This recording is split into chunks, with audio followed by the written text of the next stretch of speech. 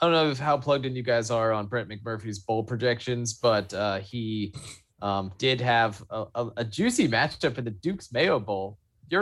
Our Florida Gators taking on the Texas Longhorns in the Duke's Mayo Bowl.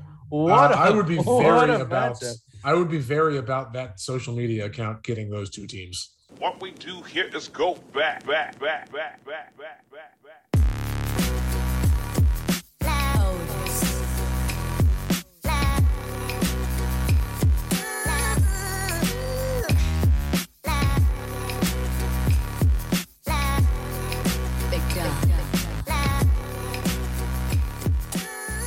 Okay, ladies and gentlemen, welcome back to the Wheel Route Podcast. This is mildly legitimate conversation amongst friends and lovers about college football and lifestyle. You can find us on the internet at www.thewheelroute.com. We're at The Wheel Route. You can send emails to wheelroutepodcast@gmail.com, and you can get the show Apple Podcast, Spotify, Google Play, Stitcher, yada, yada. We're out there. My name is Logan Whitehouse. I'm on Twitter at LogOnTheDawn, and I am coming to you guys from lovely Stuart, Florida, where we were dodging some rain today, but did manage to sneak down to Palm Beach Gardens and get 18, captain's choice, best ball, scramble, whatever you call it, holes in, and had a lovely day. So, shout out to the midweek take a day off of work gang. It's nice. Who else is here? My name is Jordan Shank. I am in Harrisonburg, Virginia, where at least on my end of the friendly city, we just had a brief downpour blow through. Get the ground nice and soft. Scoring conditions. I'm on twitter.com at Shank Jordan. I also joined the take a day off of work day in the middle of the week and play golf gang today. I had a dentist appointment, and I've been treating myself to, like, if I have an appointment on a particular day, just take the whole day. I like that energy. They're not going to sue you for that. So I did. And a dentist appointment was late afternoon, so I tried to get 18 in out at Lakeview and got 16 in. There were some pace of play issues ahead of me. Worst. Two of our league members contributing to those. Do we want to name names? Or? Yeah, we can sidebar in the B-roll, and I like it. I'll flesh it out there. But yeah, not on that could be several people in this league. Oh yeah, so yeah, Jason will wait with bated breath. I'm very genuinely excited about that. But yeah, I still had a nice time. Still can't putt worth a damn. The driver is still a mystery to me, but the irons feel good. The irons feel good, guys. Good. I smoked some 4s and 5s on the Lake 9 off the tee box, and we like what we're seeing in that department. I'm so jealous. Is the Squatch getting any work? I'm just curious. Or are we still operating with mostly a driver to 4-iron gap in your bag? Because that's one of the most delightful. So my 4-iron loft is exactly the same as the Squatch. Okay. Which I think when we did the side-by-side test out there at the Champions Club on that par 5, right, when they went like a yard apart. So I'm still workshopping the Squatch on the range as I become a range rat this fall and winter. That's right. Yeah, and just get more comfortable with it before I put it into scoring condition. Right, Master Splinter, the range rat. Yeah. The square way wood, if you will. The square way wood. I miss it. Who else is here? I was waiting for. I want to give you your full time. Yeah, no, I got some things off my chest. The gentleman retakes his time. The gentleman reclaims his time. I cede my time to the other gentleman in the friendly city. My name is Jason Kreck. I am also returning to the podcast from the friendly city of Harrisonburg, where I don't think it contributed to this podcast is starting a bit late. If you're listening in live, we apologize. But and we also want to know how you're doing that. And we're also very curious how you're doing. But yeah, I was walking back to my car from Billy Jack's and it just opened up. And yeah, it was pouring. But yeah, it's been super nice all week, which has been great for the preposterous amounts of hours that I've worked as basketball season has started, as I just stare wistfully out the window, dreaming about my new Strixons that still have not connected with a ball. I'm furious about it. Do they have plastic on them? Like, are they shrink wrapped? No, they weren't. No. Oh, okay. I mean, he had to do a lot of work with them to. Right. I just wasn't sure if like they rewrapped them or anything, so you could keep the husk on it until it was time. It's just like do a dramatic unsheathing at the range. Say, it doesn't have the Apple iPhone covers on it anymore. So. Oh, good. Probably for the best.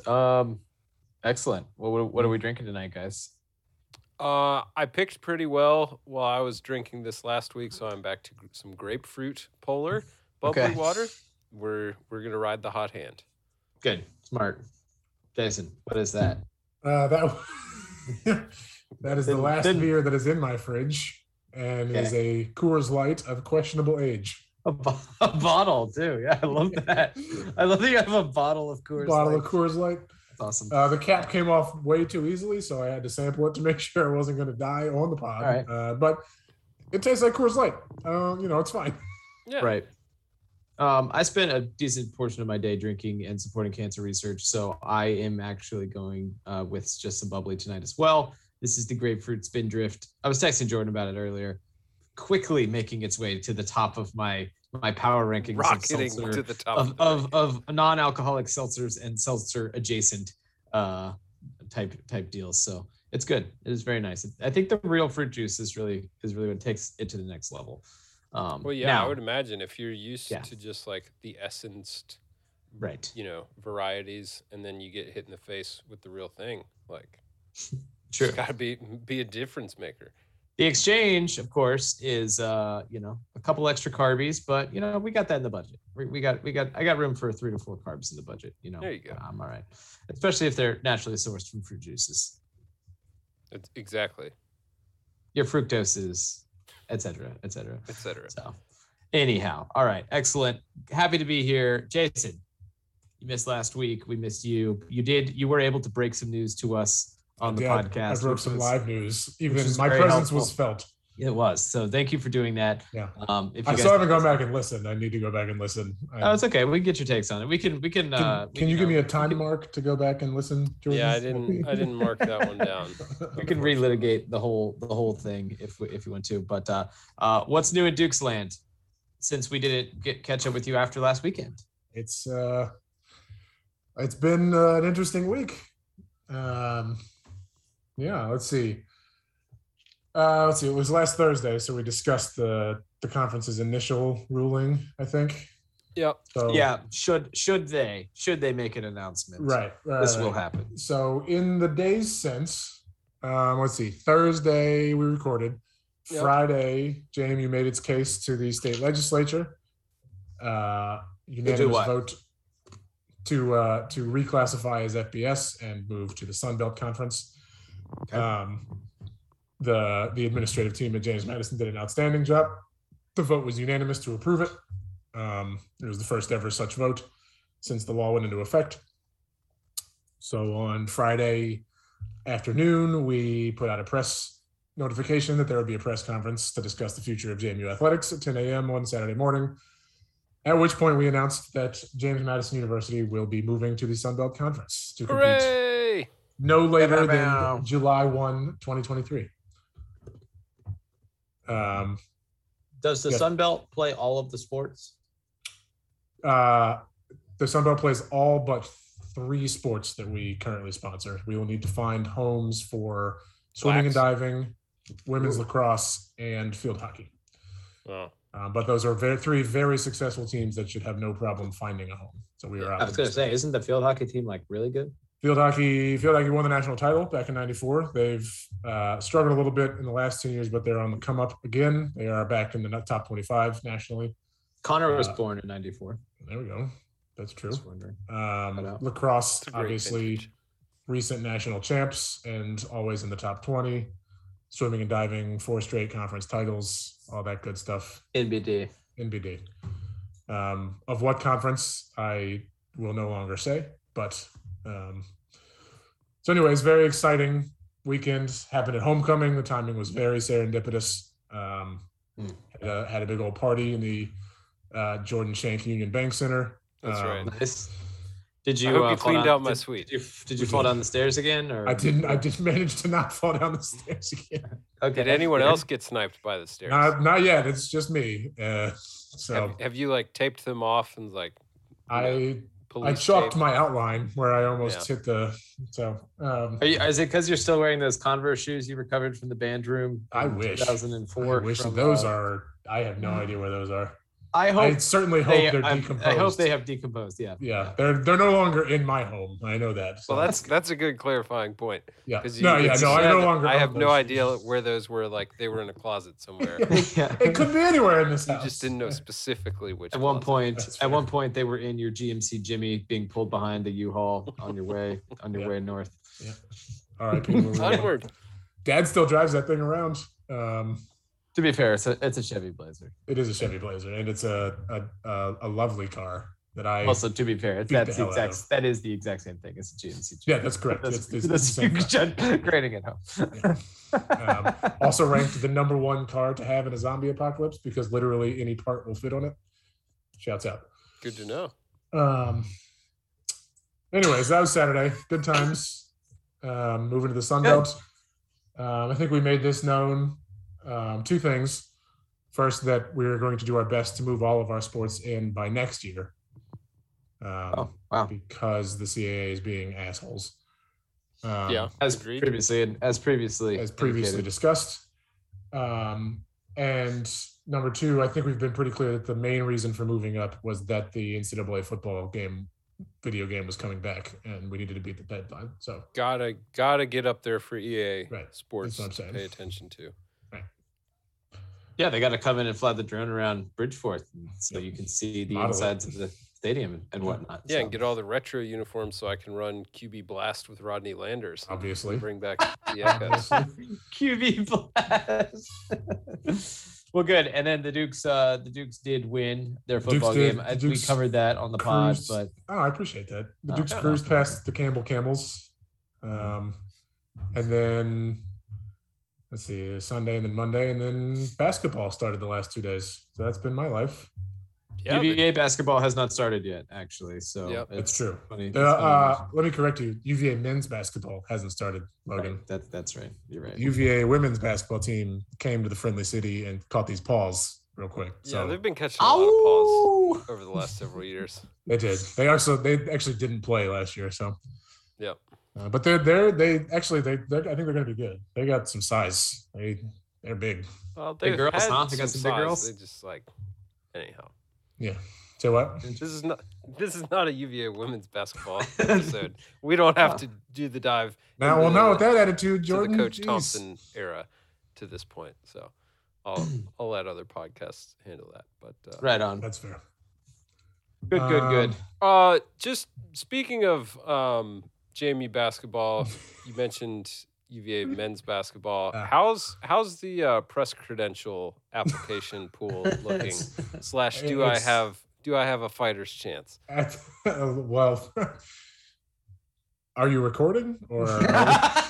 Yeah, I mean everything's bleepable. Everything's bleepable. Yeah, who's to say? The queue is non-existent at the moment. It's still a month off, so. So I'll be first on the list. I will abstain from comment. This is like me getting in line for Black Friday deals right now. No, you guys just go on ahead. You know there's no cheering on press row, right? Yeah, I don't cheer when I watch the game at home. I just suffer through it. Yes.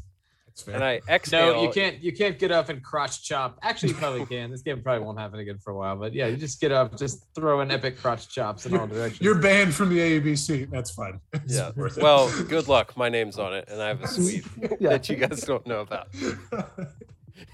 You better call an ambulance. Not for me. Not for me. Yeah, it should be like that place is loud. Like, I bet. Because the fans are right on top of the court to the point that it kind of makes it hard to do our jobs from time to time. Like, there's not a lot of room off the court, like itself, off the game floor. I'll prepare myself accordingly. It gets very loud for when I sit on press row. I'm pretty excited about that game. It's going to be pretty loud. It's going to be fun. Pretty full. So the Dukes did. It is worth noting that we're recording this on Thursday, 24 hours after the Dukes beat Carlow University 135-40. So, they might beat UVA 135-40. who's to say?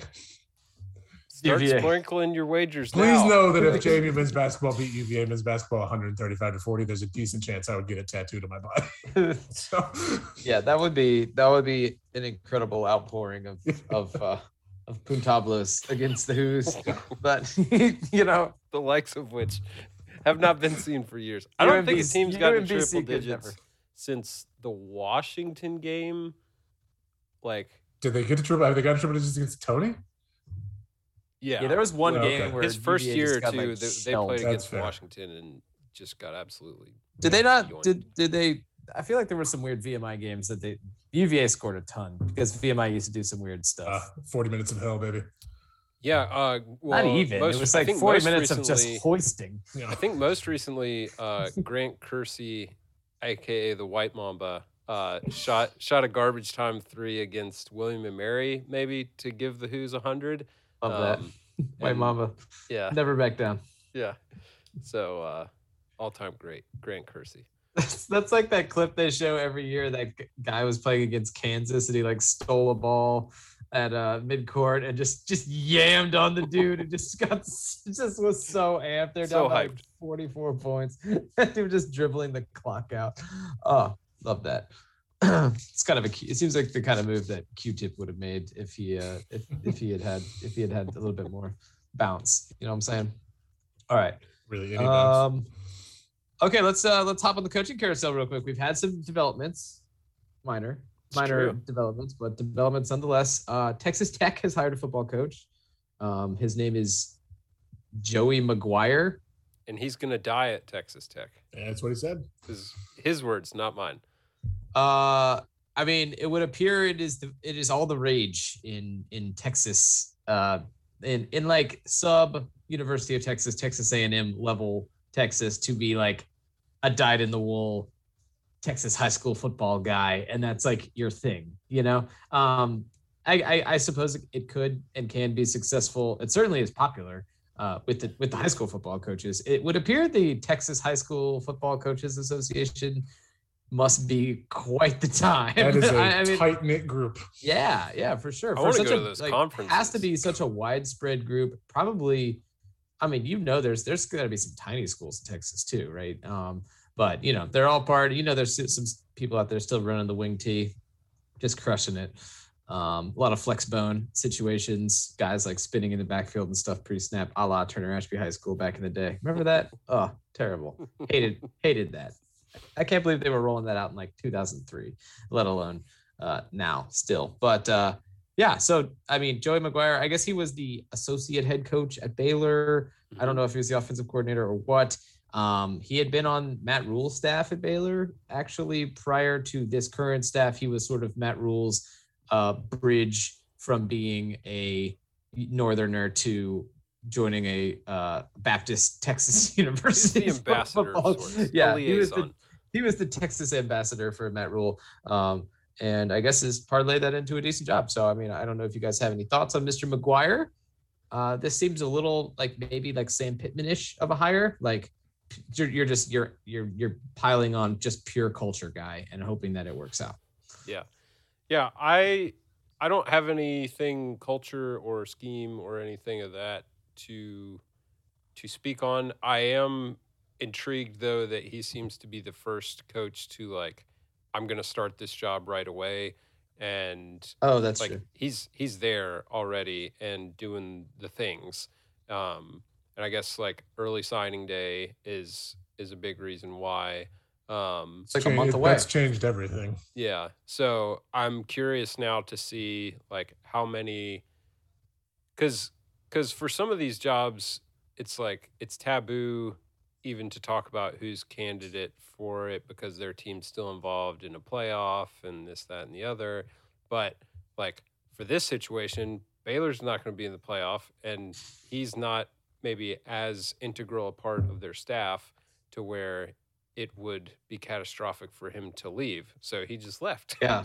and he is the Texas Tech head coach now. So I'm interested. Is he going to coach see... like on the field, or is he just doing administrative stuff? Do you know? I have no idea.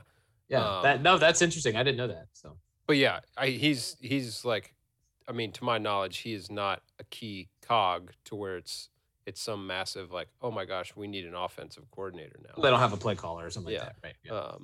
So yeah, curious to see who else takes that leap from a current staff to their future school due to signing day implications this year and beyond. Gotcha. That was the only, like, I guess, big news. UConn. Hello. Oh, UConn made a hire. What happened to UConn again? Tell us, Jordan. They hired one Jim Mora Jr. to pilot their football program. Wow. Interesting. Formerly of UCLA? Formerly of UCLA, formerly of ESPN. I believe his Wikipedia page called him a rotating color commentator at ESPN for the last several years. I believe he was on the call. Yeah, years ago. I believe Jim Mora Jr. was on the call in Charlottesville for the last Commonwealth Cup that UVA won several years ago. Wow. Yeah, he was pretty excitable that day. So he'll always have a special place in my heart. But now he's got a special place in Storrs, Connecticut to really coach some ball. That program needs some help. I don't know that he is necessarily a program builder. But maybe he's the guy who like gets the donors back in the pool and sets the table for the next guy. I don't know. It just seems strange. It does. I don't know who was going to take that job that I was going to be like, great hire, like snap my fingers, great hire. That seems like a splashier name than I maybe would have thought. Absolutely. But also like, I don't really feel like he was, I mean, clearly people weren't beating down the doors to hire Jim Mora Jr. the past like 5 years it's been since he's coached, right? Yeah. And I'm also curious to see the contract he landed, if that ever becomes public, because like he's walking away from a TV deal. And I've always said a TV deal seems pretty sweet compared to like the dream trying to build up a program from nothing. UConn football. Clearly this guy wanted to coach. I mean, he took the UConn job. I mean, there's other. Yeah, but it's so weird that he just went from like straight from the booth back to he didn't want to coach so bad that he was on an NFL staff doing some stuff. That's true. Just like toe in the water. Staying in touch with football. He's just going cold from the booth. Like 5 years of college football have completely passed him by. And he's Mac Brown. All right. Yep. He's doing the Mac Brown. Ready. Straight back. Speaking of Mac Brown, real quick. Please. Pittsburgh and North Carolina are playing right now as we record this. And it is Veterans Day. So thank you to everyone who did serve for your service. Got to throw that in there because I love the troops. But Mac Brown was wearing kind of a ridiculous like camouflage jacket on the sidelines. Camo jacket on. Nice. And it looked a lot. Do you guys remember? This is a huge Harrisonburg throwback, but do you guys remember the Army and Navy like surplus store? A&N downtown. Yes. A&N downtown. Mac Brown's jacket tonight looks like a dead ringer for something that would have landed in the A&N store. That's absolutely correct. Way back. Oh, wow. Just preposterously generic. The most vanilla camouflage pattern, and they just slapped a flag patch and a UNC logo on it. It's crazy. Love it. Does it look better than his like wet poofy jacket he's been wearing the past? He's been wearing like a shiny poofy jacket the past 2 weeks that looks wet because I think it's it's got like a sheen to it, but it's so polyester and synthetic. It's like so. Yeah. No, the shiny jacket would be an upgrade. Like this Mac Brown looks like the grandfather who like walked in from taking out the trash and he was wearing his hunting jacket, but it's got a North Carolina logo on it. Okay. All right. I'll check that out. That sounds a wild delightful. Look. I guess, Jason, you were the one who broke the news to us about the Florida defensive coordinator mercy killing that occurred this weekend. I don't know if you had any thoughts on that. We touched on it for a while. We also kind of talked around. I think Dan Mullen finds himself squarely on the hot seat right about now. And I think, assuming the rest of the season goes the way it should, there shouldn't be any major changes in Gainesville. But if he finds a way to lose to Florida State in 3 weeks, it is not going to be a good scene for Mr. Mullen, I don't think. And I think that's probably right. I think I don't have much to say about Grantham that almost certainly hasn't already been said. Like it's you never want your defensive coordinator to become a meme, and it happens. It's been that for a while. Yeah, it's really like it's the University of Florida. They should have a really good defense. They have the talent to have a really good defense. Right. So, like, if you're not there for multiple years, you got to look in the mirror. As for Mullen, I think that's probably right. I think he probably doesn't have to do much to get off the hot seat. Like, I think Grantham was so widely sneered at that all he has to do is show a little bit of growth and people will be like, oh, okay, like, all right. Right. We dug our heels in. We're okay. We'll be all right next year. And if we're not okay next year, then he's done. But like, I think he just has to show something of like, oh, we might have fixed the problem. And is that game at Ben Hill or is it in Tallahassee? I think it's at home. I think it's a home game for Florida. Yeah, Florida State comes in and beats you, all bets are off, basically. So. Yeah, I think just a couple things, in following up and listening to some reporting that's been done around the Florida like football staff at whole and stuff over the past couple of years. I do think it was the right move, and I don't want personally, I think it's a bit too little too late for Mullen to completely, I think earn his way back into good graces. This should have been done a year ago. Yeah. And I think that they got through a year where Florida's defense, overperformed a bit. And so we thought things were maybe okay. And then last year was terrible and he should have been gone. It should have just been done there and you move on. Florida's defensive coordinator position, Will Muschamp, was there. I guess he was head coach. I don't know why I'm talking about Will Muschamp. Someone who worked for Will Muschamp, Jeff Collins worked for Will Muschamp, gets a head coaching job. Freaking Dan Quinn worked for Will Muschamp, was the head coach of the Falcons. Like that job, being the defensive coordinator at Florida is no small job. So I don't think they're going to have a problem attracting someone who is interested, at least in the upward trajectory that job could afford. But I did hear some sort of troubling things that I guess go a little bit against, Dan Mullen changed man, and I want to give him an opportunity to change and correct course here because he probably deserves it. But last year after the whole Kevin Steele thing went down at Auburn, remember how weird that all got? But I think basically Florida had an opportunity to bring Kevin Steele on staff. And Grantham essentially said, like, you can bring whoever you want on staff, but it's my defense. Like, so, okay. Same thing happened with Charlie Strong. Have an opportunity to bring Charlie Strong on staff to, either probably an off-field role or to be the linebackers coach and be co-defensive coordinator. And, not that he would even be helping out, but certainly would be helping out in recruiting.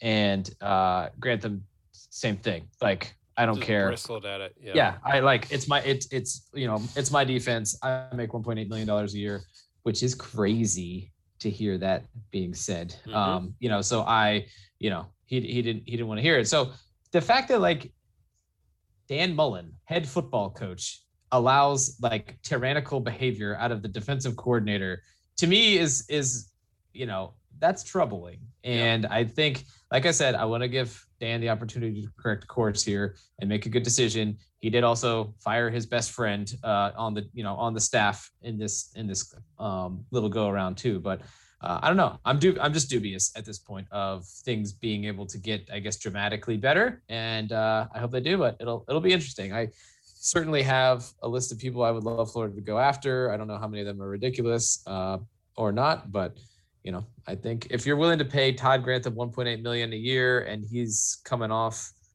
the books because his contract was up at the end of this year, that means to me you have plenty of money to spend on defensive coordinator. So there's no point.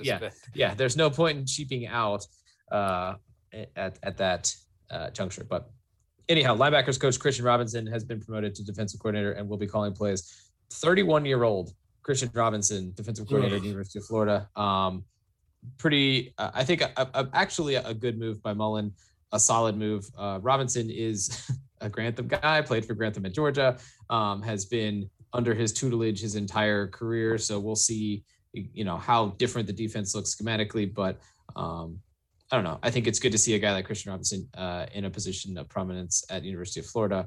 And I think that this is a good PR move for Mullen. So I'll say all that, X's and O's wise, TBD. We do have Paul Pasqualoni coming down from the booth or from an off-field role to help out a little bit there. So I'm sure there'll be some delightful scenes of those two conversing on the sideline. 31-year-old Christian Robinson and ancient mouth agape Paul Pasqualoni. 94-year-old Paul Pasqualoni. So but that's all I have to say about that. I'm trying to keep a very loose grip on what's going on over there and not, go one way or the other. But this is going to be just an absolutely huge offseason next, handful of months for Mullen because, clearly he's going to be up against it here from a job pressure standpoint and, still losing recruits to Georgia, which is always fun. Yeah. We'll talk about that in the offseason. Right. Absolutely. All right. Any other coaching tidbits you want to talk about? VPI. We're getting closer to December, baby. Don't worry, Virginia Tech fans. Get your man out of there. I saw a friend of the podcast on the Twitter championing for was that Marshall's coach, Charles Huff, on Twitter. So okay, interesting. There's an interesting name that I feel like could be. I guess the domino effect of old Joey McGuire taking the Texas Tech job is that's one fewer job available in Texas this is true to take Justin Fuente off the books for Virginia Tech. So the possibility still remains strong that they will have to be financially injured by their decisions. So financially injured. Absolutely. Okay. Shall we make it to some games? Yeah, let's do it. All right, Jordan, this weekend, Notre Dame Irish at UVA. How are we feeling? What's the temperature in the room? Do we have an idea how the sweet ginger ribs are doing? How the Red Rockets doing? Yeah. We don't know. I gave a really weird press like answer to a question that made it across the timeline. He did. He answers a lot of questions kind of strangely. So that felt pretty in his wheelhouse. Awesome. But if I had to guess, I don't think he's playing.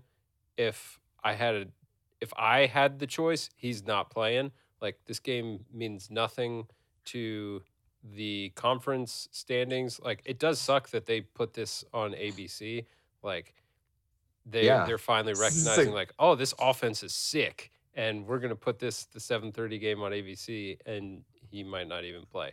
So it'll be a bummer for like optics and potentially recruiting buzz, whatever.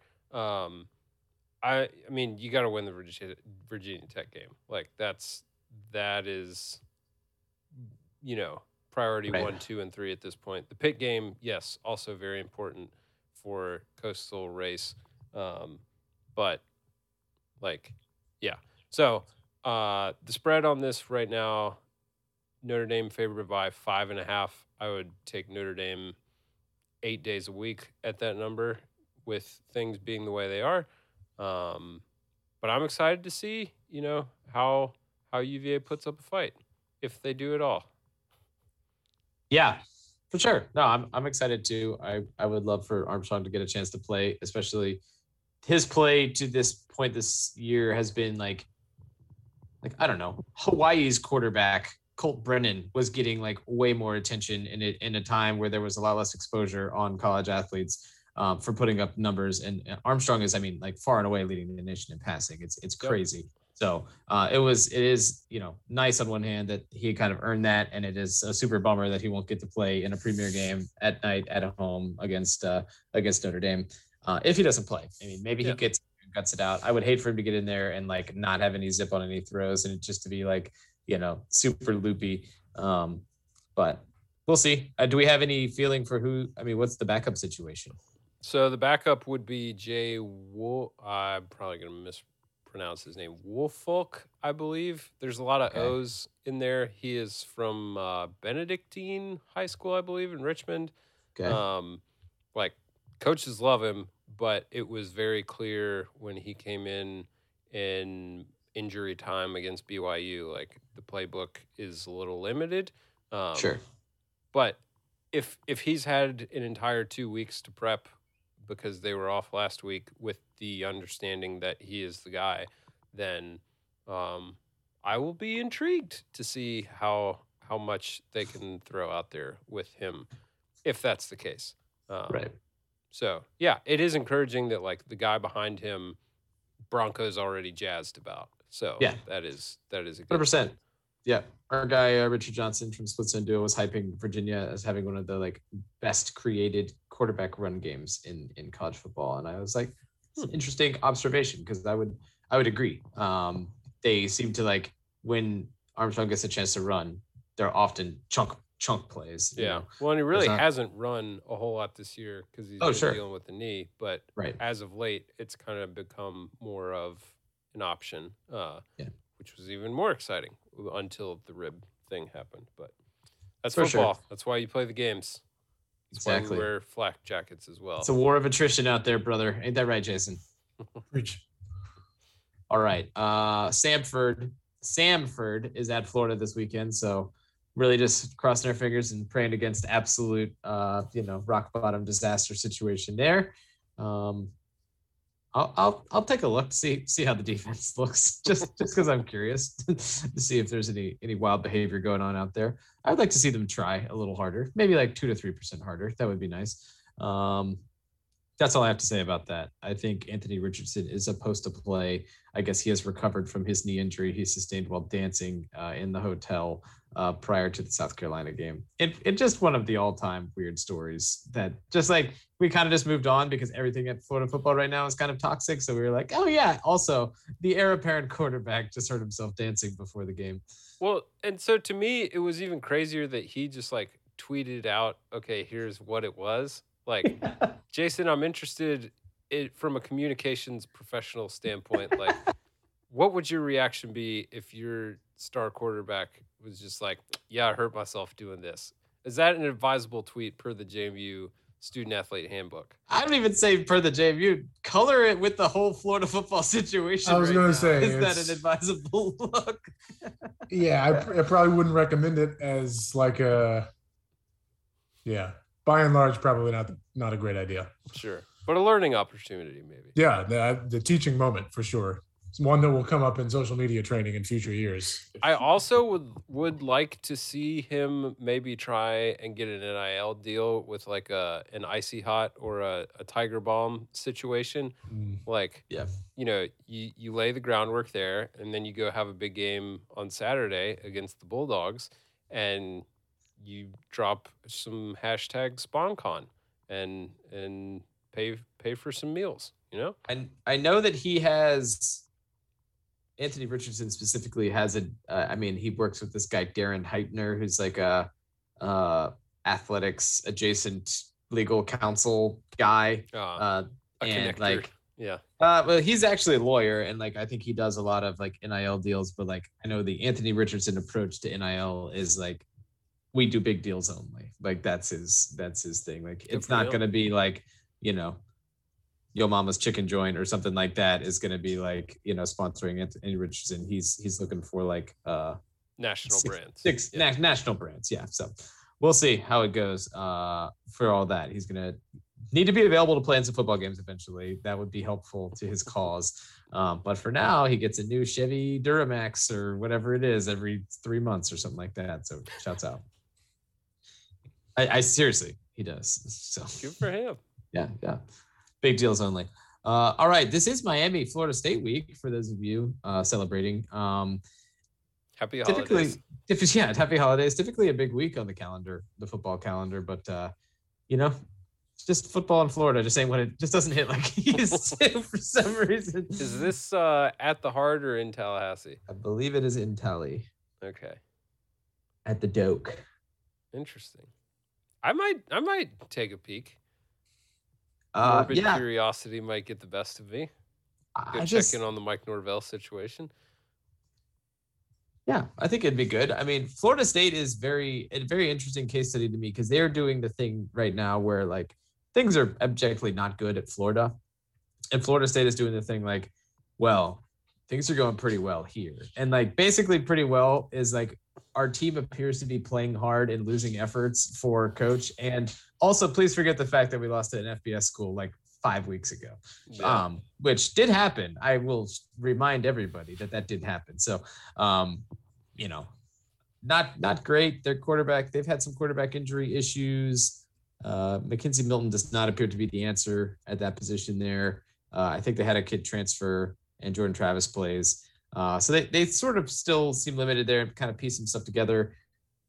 I mean, they scored like 14 points on NC State. I don't know. It'll be interesting. I mean, Miami though is like, to me, like it's just very boom or bust. Like Van Dyke's good and throws for a lot of yards, but he also throws some very interceptable passes that a defense like with the talent levels that Florida State probably has on the back end should make a little bit more use of. And also Miami's receivers just drop passes so much. So it'll be an interesting game.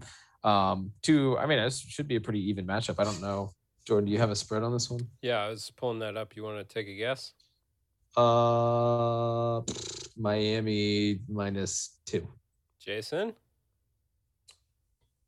I'm going to say Miami -4.5. It is Miami -3. Yeah, we nailed it. Look at that. But that's at -105, so you get a little less juice on your spread bet there. So, what is it for? So Florida State +3 is -115. Okay. So I guess the I have no idea what that means, to be clear, but yeah, but just for the listeners, I appreciate you asking for the listeners. Yeah. All right. Well, whatever. We'll see. We'll check on them. And then Jason, that's Florida football, right? Whatever.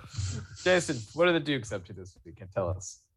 The Dukes are headed to Williamsburg. Yes, it's go time, baby. What is sure to be a very awkward trip to William and Mary. William Mary's playing well this year. Yeah, Coach Mike London got the boys playing. Yeah, they're ranked number 25 in the country. You know who else has his boys playing good? Coach Jim McElwain. I caught up a little. Wednesday night Maction doesn't. The Mac in Maction stands for McElwain. I'll have you know.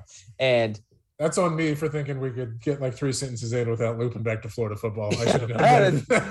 No, it's horrifying to see like him building his case for getting another job. I just wanted you all to know that it's happening. It's happening under our watch. We're all watching it happen. Here's my question. You can't keep getting away with this.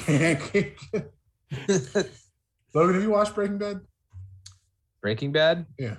No. All right. Well, that's the one with the drugs and stuff. It is with the drugs and stuff. I'm glad it landed for Jason. I got it. It was good. It was good that the internet broke up when you were making the joke, so I missed it anyway. So it's fun. That's fair. Here's my question is this, since we're finally talking about Florida football, at what point do you maybe examine the institution? At Florida? Yeah. You mean like when do we like get the AD up out of there? No, like when do you think maybe the stuff behind the head coach is not ideal? I think that occasionally already. That's fair. Good. All right. I also think that Florida Florida's athletics department is going through some stuff right now with the women's basketball scandal situation, and that has not been handled well. And they used to have an AD who is very public and active on Twitter, respond to fans, kind of like seemed to be very forward facing, and has been just absolutely MIA for a while now. From Mississippi State, buddies with Dan Mullen, like that always is like, kind of a little interesting, has always been a little interesting to me. So, I don't know that Florida's like, I don't know that guy's job is like 100% secure, just given how all this stuff has gone down of late. And then you can add some football like misgivings onto that. So yeah, I think, and then there's a faction of Florida fans, I mentioned this, Jordan, who kind of do the like, oh, well, all Florida cares about now is that they're in the top 10 of the like public, in the college news record, like, public school rankings or whatever. They don't care about football anymore. And it's like, I don't know. I think that's kind of like a lazy thing to say when you have a athletics department that like runs like $140 million revenue like every year. Like, to me, like, I don't think the school doesn't care about the football team. You know what I'm saying? But so like that's lazy. But also, like, I mean, I don't think that it's, I think that there might be some other things that like Florida, the University of Florida is happy about. But I guess I was also, when I mentioned Florida football earlier, Jason, I was kind of talking about like state of Florida. Like Miami's kind of like, Florida State is like, we're getting real excited about like, kind of like not great performances, and Florida's over here like, what happened? So it's all interesting. But I do think your question is interesting about like beyond football coaching situation, because I think I think Florida has some questions to answer in that regard. I agree with you. I'm not saying that is the problem. I do think it is an often overlooked thing. Like if things can change really quickly, if someone goes from not being committed to a sport to fully committed to it, or vice versa, or if there's a gap in somebody's skill set and they just, they're really good at fundraising, but they're not good at putting support staff or that sort of thing in the position to succeed. And so anyways, that wasn't me being like, I think Florida's athletic department is, that was me just being like, when you brought up McElwain, it reminded me like Florida hasn't really like clicked for a bit now. So yeah, no, I'm with you. Well, you know who has clicked recently? That's the JMU football Dukes. So anything you'd like to add about the matchup with William and Mary, Jason? We got it should be a fun one. It should be interesting. Should be kind of awkward. Are they ranked? They are ranked number 25 in the country. Why would it be awkward? Oh, because they just threw us out of the conference first out the door. Multiple times. I just thought it was going to be weird if you went to legendary Jimmy Laycock Field and had to. Well, what could be awkward about a guy named Jimmy Laycock? Are we talking? Are we talking a nooner? Are we talking night game? What's the situation? This is a 3:30 kick. In Williamsburg. CBS. It's on something called YourView, which I assume is like the local channel. Gary, Uncle Vern. Yeah. Williamsburg, Virginia. It's for all the muskets. Mike London will finally be on the 3:30 p.m. Oh my God. Love it. All right, let's pick some games. The Dukes have 2 games left in the regular season. They're ranked number 2 or number 3, depending on the poll. They're back, baby. Yeah. All right. Yeah. Take us to the promised land, Jordan. You want to pick some games, boys and girls? If we must. Yeah, regrettably, we're gonna have to do this. So I missed the recap last week. How did I do? Oh, Jesus! All right. Not as good as you have in some other weeks, but it's fine. Jordan, you climbed a little bit back. There you go. I clawed back out of the massive trench I dug myself. Yeah. Jason and I are still kind of in the trench a bit. Right. All three of us floating below 500. We're starting to run out of runway for getting these planes off the ground. But there has never been a year in which all three of us finished below 500. Yeah, that'll teach them. All right, like really trying to take the show on the road. All right, let's do it. 5 games against the spread. Y'all know the drill. We're gonna start in B1G adjacent country. That's the Big 12. For those of you keeping score at home, this is Oklahoma at Baylor. It's a nooner, and the Sooners are road favorites by 5.5. Jason Kreck, you do the honors. Is this Gus on the call? I would imagine. He's usually the noon game, right? Yeah. Listen, just maybe unpopular opinion. Oh boy, do we need to properly rate something again? I think I've had enough of Gus. Okay. You're within just your rights. every single like 11-yard run does not to be like oh my, you know, we don't need to punctuate every single like positive play with that kind of exuberance. I know he's trying to draw the people in, but like he needs to leave a little in the tank so we can actually get excited about things. It's a boy who cried wolf situation, which might be he's the Aesop's fable. Yeah. Okay. He's watering down the value of his yelps. Of his just the decibels don't mean as much anymore. Right. Okay. Right. I can kind of see that. I can get where you're coming from. I don't think I'm fully agree, but I get where you're coming from. We'll put it on the back burner. It's the Aesop's fable version of it's not properly rated. It needs to be properly rated. Sure. I don't even know what that means. No, the boy who cried wolf. Isn't that an Aesop's fable? Okay, got it. Yeah. Sorry, you were far enough removed from saying the boy who cried wolf that I had no idea what you were talking Gus about. Johnson is the boy who cried touchdown. Got it. The boy who cried. Ah!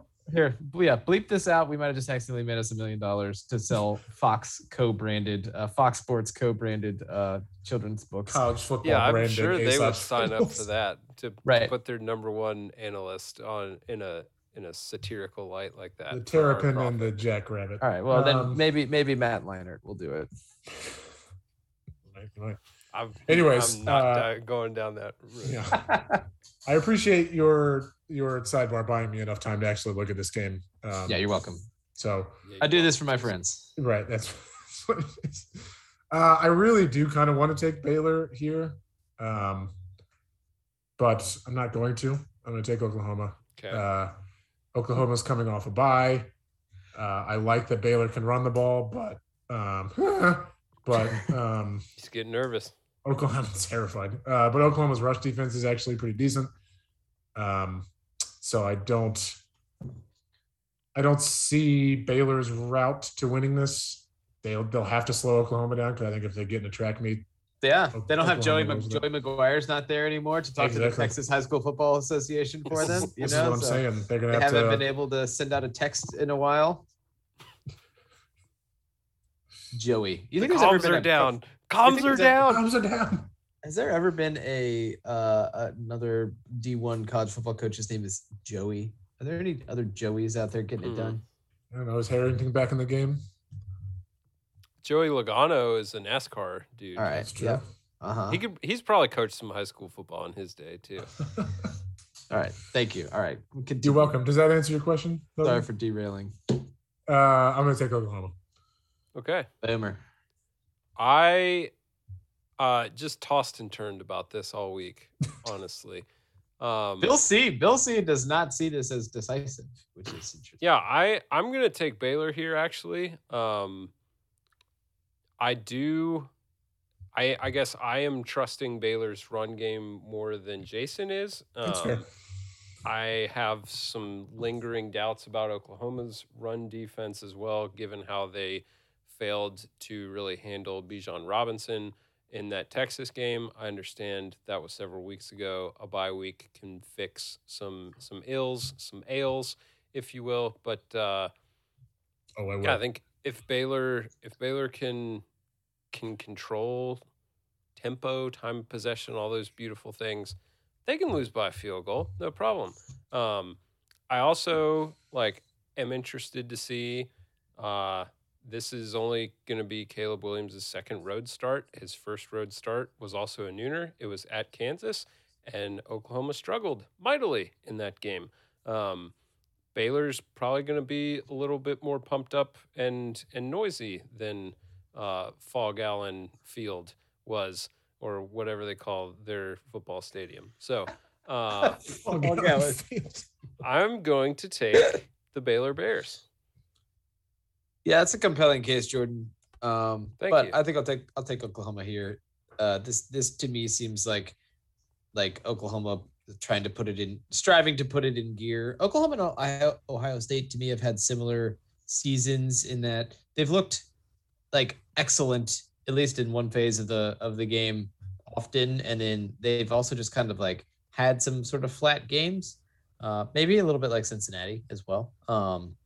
Just haven't really been as impressive, but I don't know. I think with the bye week and some good game planning here and the loss of Joey McGuire, I'll take Oklahoma to run away with this one. I mean, Oklahoma's playing for a playoff shot, so they're going to need to start turning on some style points. Yeah, and they're only ranked 8th. Right. All right, 3:30 p.m., which is also when the Dukes travel to Williamsburg. It should be duly noted. So immediately the second most important game of the time slot. We also have a couple of games to pick. The first of which is Georgia at Tennessee. The Dogs, road favorites by 20 whole points. And I'm going to take Tennessee.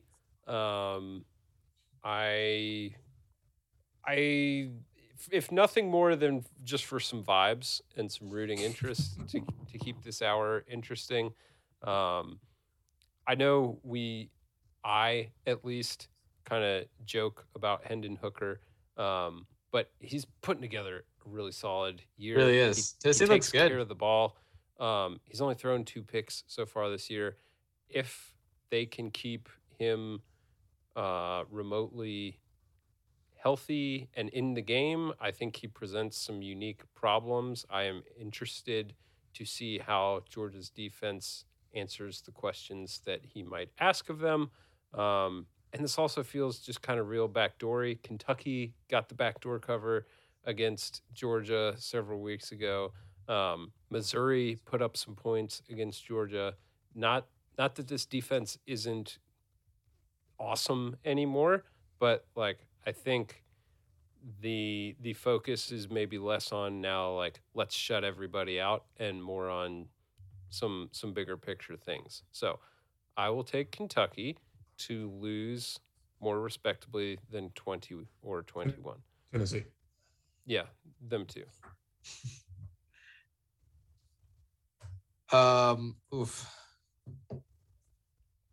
This is I don't know. Tennessee has looked pretty good, but I'm not going to pick against Georgia again. I'll take Georgia here. This has runaway and hide potential to me, which does introduce the potential for a backdoor cover, I suppose. I could see Tennessee getting to double-digit points, which would maybe be a moral victory against this Georgia defense. But I don't know. This Georgia defense, I mean, they're too fast. Their linebackers are too fast. Like I don't know that Hooker is going to provide. Tennessee might have a couple good drives in them, but I just don't see this going really any differently than Georgia's games against other teams. Like they take away what you want to do very quickly and very well, and then force you to do things maybe you don't want to do at a subpar level, and then they just have better talent all over the field. So Tennessee's still rebuilding. I don't want to get too caught up in Tennessee's offense looking okay, even though they had to get into an absolute guns blazing shootout last week with Kentucky. Okay. And not exactly a dynamic Kentucky offense. It's the same dynamic Kentucky offense that backdoor covered against Georgia. So, yeah, but Georgia and Kentucky. It did slash it to 30-13. So unwatchable games. Yeah. Yeah. Also, this was bandying about this covered term like it was a close game. It was always this is quite revisionist. But great teams cover. We've been saying it for seasons. Literally seasons now. Go Dogs. Really excited for this to be like 27 to 9 or something, and just me to be so mad, but I can feel it coming. I'm guessing that's exactly what's going to happen. So I think Georgia's going to score more than that, though. Personally, yeah. So the thing that I'm going to pick Georgia, one, because I don't know, I can't bring myself to pick it against Georgia that much, but also Tennessee's defense is kind of not good. Yeah, I mean Florida wore them out, dude. Yeah, they're pretty not great. And Georgia's no offensive powerhouse, but that's a pretty respectable offense. They're they're adequate. So I also think that I don't know if Tennessee has enough variation. I mean, we've talked about it before, how fast Georgia adjusts, and like, oh, you got me once, but that play is going to average you negative yards for the rest of the game. And I don't know if they do enough different things to sustain enough to keep this within 3 touchdowns. So, Dwags. All right. Game number 3, also in the Dwags. 3:30 spot. We've got the Purdue Spoilermakers on the road. Taking this show on the road, guys, to the Horseshoe, where Ohio State are home favorites by 20.5. Logan gets to start the ceremonies. I'll go Ohio State here. I don't think Purdue can do it 3 times in one season. And I would love to be wrong about this, but I believe that Purdue has Ohio State's full attention, and that Ohio State will be striving to get into the playoff. They're going to need to score some points. Go big, go home, brother. So go Buckeyes, unfortunately. I'm gonna take Purdue. I don't think they get close to winning this game, but this to me, can I pick push? On a 20.5 line. Sorry, that would be I was looking at ESPN's and it shifted from 21 to 20.5. Yeah, I think Purdue can keep this. Like, I think they score at the end to make it like a 17-point game or something like that. Yeah, I don't feel like Ohio State looked okay. I guess Nebraska's friskier than they let on, but they didn't look amazing last week. So we did forget to talk about the Nebraska coaching staff situation. That's true. That's a good point. I'm okay with that. That's fine. But yeah, I'll take Purdue to definitely not win, but sneak in a cover. All right. I'm also going to take Purdue. 20.5 is a big Jordan, number. Tough week for you and me, brother. When someone's going down here. Or we could all just go 2 and 3. This is like true. Like a bunch of merry men. That's disgusting. Yeah, 20.5, another big number. I think Purdue has shown that this act they have does travel. The Iowa win was on the road. Now, Iowa's a weird case study because Iowa has been doing some regressing to maybe their particular mean as of late, but I think Purdue does enough creative things to where, at least on offense, to where they're not limited to, well, if we can't run a traditional XYZ, then we're just out of options. They are creative, they're imaginative over there enough to, again, that introduces some spicy backdoor potential when you still got a guy who wants to call some exciting plays at the end of the game. So I will take Purdue.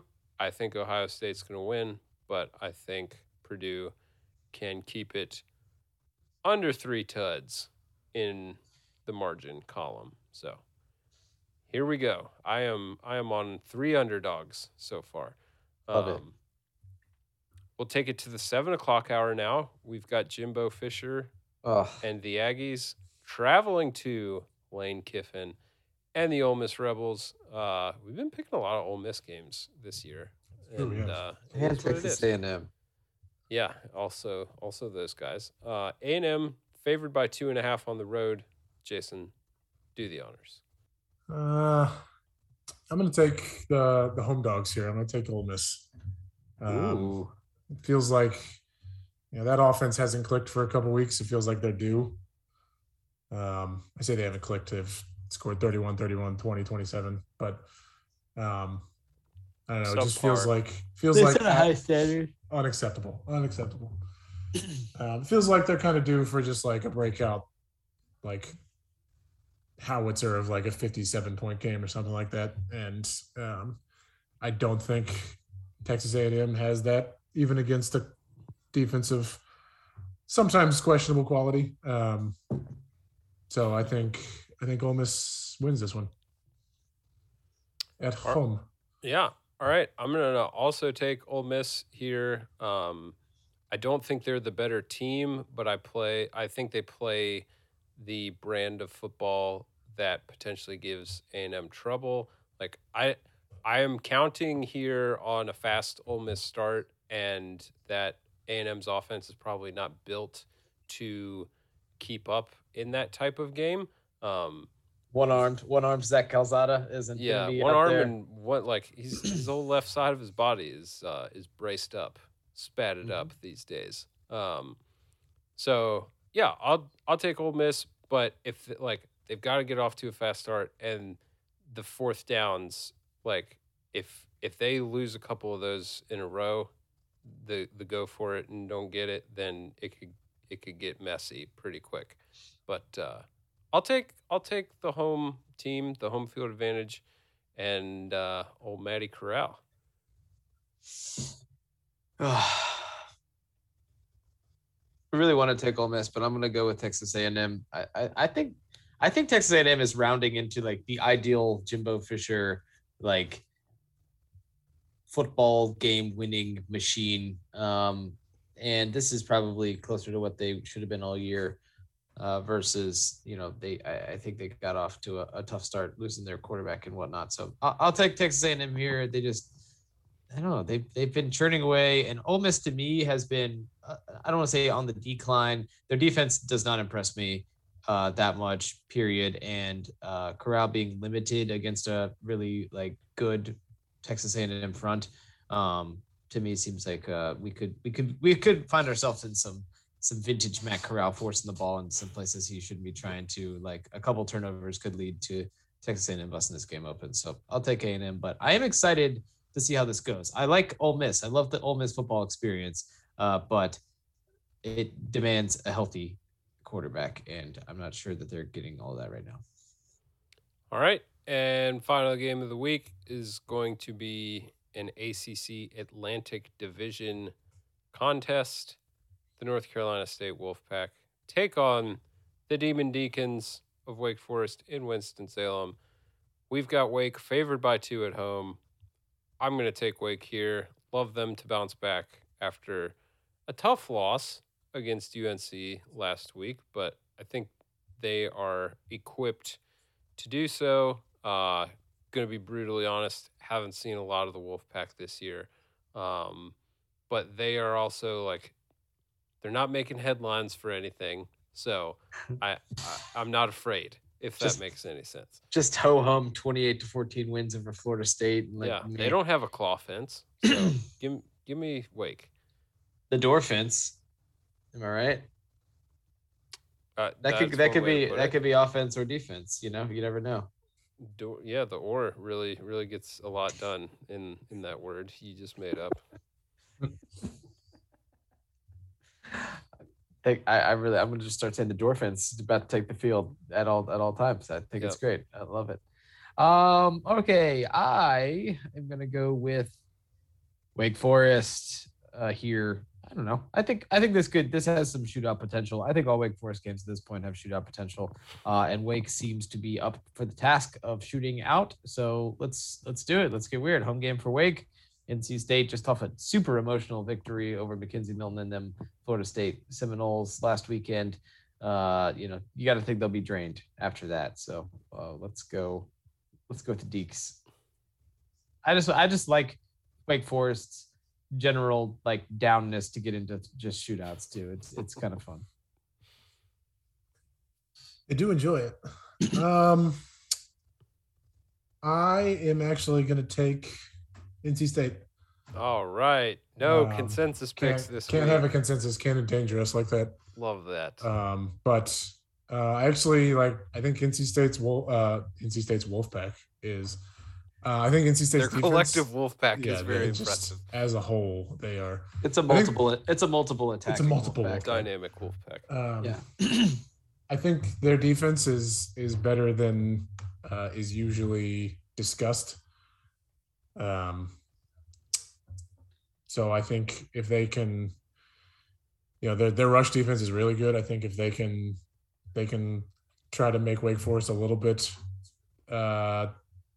single faceted, I think that'll help a lot. So I think they hang in there and win one at the end. Bradley Chubb ain't walking through that door, Jason. You got to remember that. If only. All right. Well, there we have it. To name one. Awesome. Cool. Well, how are we feeling about this week? I mean, seems yet again, I feel like not like it's not sparking a ton of joy. I'm really struggling to get like super amped for Texas A&M Ole Miss, and I don't know if it's just because I hate like the Texas A&M experience right now, but I I don't know. I just want I think it's a weird looking week that doesn't inspire a lot of excitement. And I know that those are also usually the weeks where things get craziest. So yeah, exactly. If anyone at this point wants to like really just catch fire and beat Georgia, that would be the exact kind of chaos that we could go for right about now. Yeah. But. Well, and that's the thing. I think this week it doesn't feel like any of those borderline, like they've got a real strong case for the playoff teams are in danger on paper.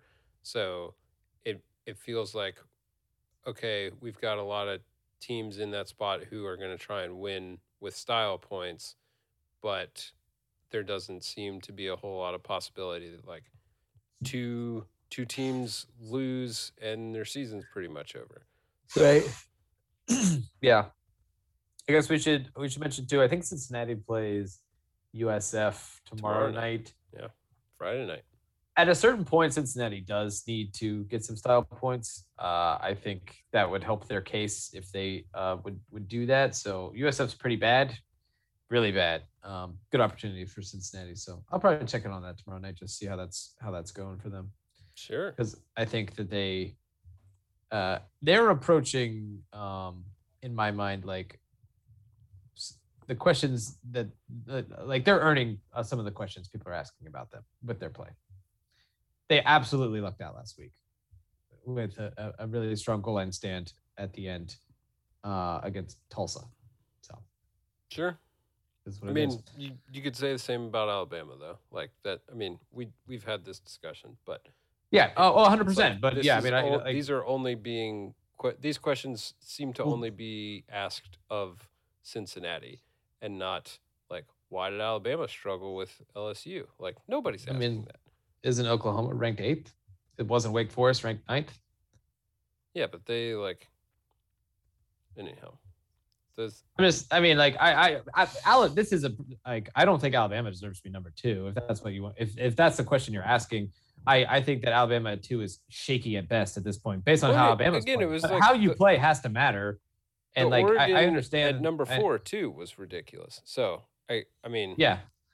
I think maybe the lesson here is that Georgia's the only good team, and that it's going to be weird to see how everyone else files in and how we like screw Cincinnati out of being able to get in. Because I think that's clearly going to happen. Iowa really dropped the bag by doing what they did. They had it all laid out in front of them. Yeah. I mean, I don't know. I guess I like consider myself a bit of a Cincinnati fan. My dad always says like we always would seek out Cincinnati games, root for Cincinnati. I want to see them be like just absolutely maul some team. That would make me feel good about my continued backing of the Cincinnati experience, right? And like, I know that we don't necessarily apply the same, we being the playoff committee, not necessarily the three of us, apply the same judgments to the bigger brands. But I guess this is a weird year. This is going to be a weird test case year for the playoff situation. But like I said, Georgia, if someone wants to beat Georgia at any point, that could make it even more fun. Yeah, Cincinnati would love that. Probably true. Okay, you guys got anything else? I don't think so. Jason, you got basketball this weekend? The Duke's home against Old Dominion, future conference mate. Old Dominion comes to town on Saturday. Oh, that's right. Yeah. Man, a Sun Belt, fire up the rivalry, the I-64 rivalry. Throw the records out. Is that a trophy which is good game? Because they're lopsided. It should be a trophy game. I'm guessing we institute some sort of thing upon moving to the Sun Belt. Sure. How many football teams are going to be in the Sun Belt, Jason? 14. So that's going to be kind of like an SEC situation. So you're going to have two halves, and you're going to rotate. Seven in each division. Very good and concise divisions. A permanent crossover. I think it'll be a rotating crossover, but I believe those are still being debated. I think it'll be 6 games against your division, a home and away across the division. And one of them being a permanent crossover, or there hasn't been any discussion of a permanent crossover. I love the permanent crossover. I think that's. I don't understand the point of it.